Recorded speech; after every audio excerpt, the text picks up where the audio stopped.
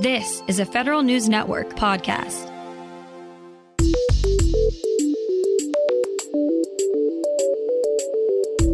Coming up on today's Federal Newscast, 500 correctional officers are seeking justice at the Department of Justice. Former GSA executive Sonny Hashmi uncorks his 2024 private sector persona for Uncork. And the White House is seeking a new CIO, a sort of SES tech exec.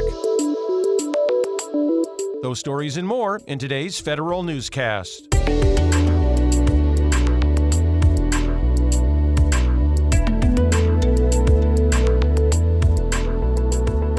It's Thursday, January 4th, 2024. Welcome to today's episode of the Federal Newscast. I'm Peter Muserlian.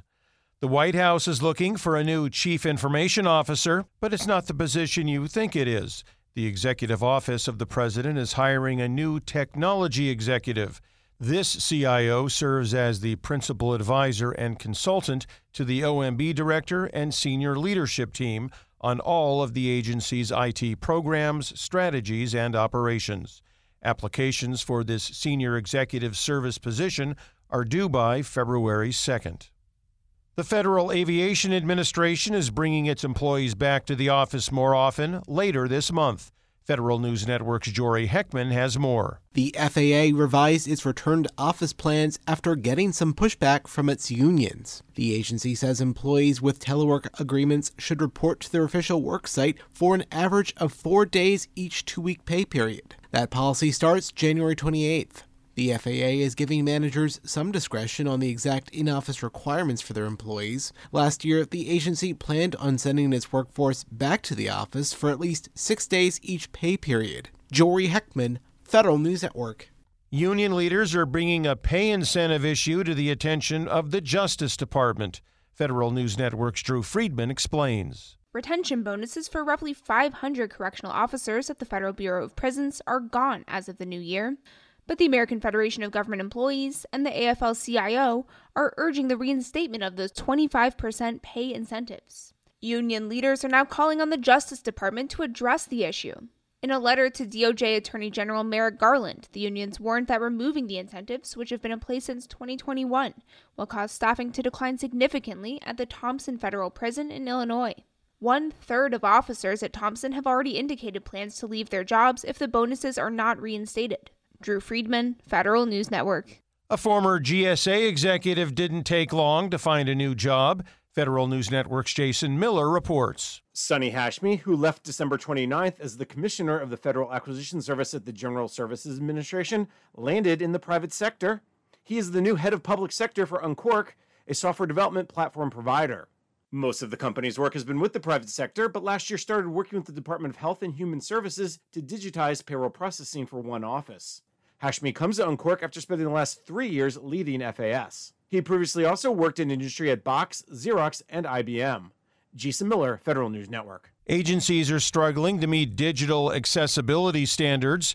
Federal News Network's Justin Doubleday has the details. More than 3/4 of respondents to a government-wide Section 508 assessment are struggling to meet technology accessibility requirements. The results of the 2023 assessment, released by the General Services Administration, show less than 30% of the most popular federal websites and internal sites fully conform to Section 508. GSA recommends Congress consider updating Section 508 to better define agency roles and responsibilities and more proactively enforce compliance with digital accessibility requirements. Justin Doubleday, Federal News Network. Investors in the Thrift Savings Plan saw promising returns to close out 2023. December was the second month in a row that all TSP funds posted positive returns. The S Fund, in particular, went up more than 10% last month and had a total return of over 23% for the year. The C Fund, based on the S&P 500 index, had a final return of more than 26% for the year, the highest return of any TSP fund for 2023. The Marine Corps wants more cyber experience in its formations, so it's standing up a new master's program to make that happen. It's only open to senior enlisted Marines who already have degrees or other certifications in computer science and related fields. The members selected for the program will be sent to the Naval Postgraduate School, where they'll get 18 months of education on applied cyber operations. Applications are due by February 23rd. A longtime IRS watchdog has died. Since 2004, J. Russell George served as the Treasury Inspector General for Tax Administration. During his tenure, TIGTA helped recover, protect, or identify cost savings worth up to $325 billion. George stands out as one of the longest-serving inspectors general in the federal government. He oversaw IRS operations and served on boards that monitored emergency COVID-19 spending as well as stimulus spending during the 2008 financial crisis. Starting as soon as mid-year, small businesses will be able to claim past performances of their affiliates when bidding on Defense Department contracts. The Defense Secretary has until July 1st to amend the Defense Federal Acquisition Supplement and require agencies to consider the affiliate's past performance. Starting this year, small businesses will be able to submit their affiliates' projects to satisfy performance requirements. Currently, procuring agencies are permitted but not required to evaluate an affiliate's track record when considering working with small business.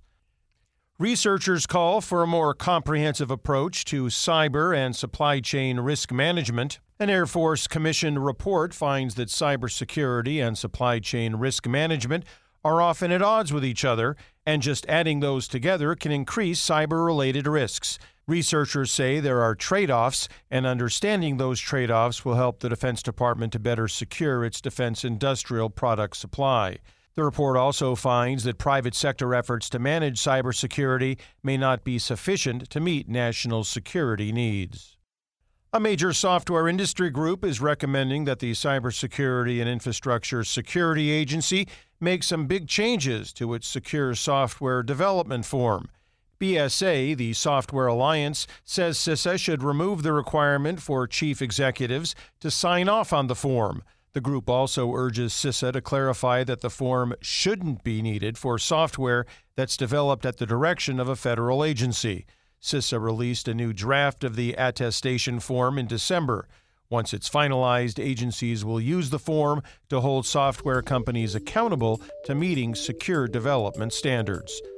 Find these stories and more at federalnewsnetwork.com.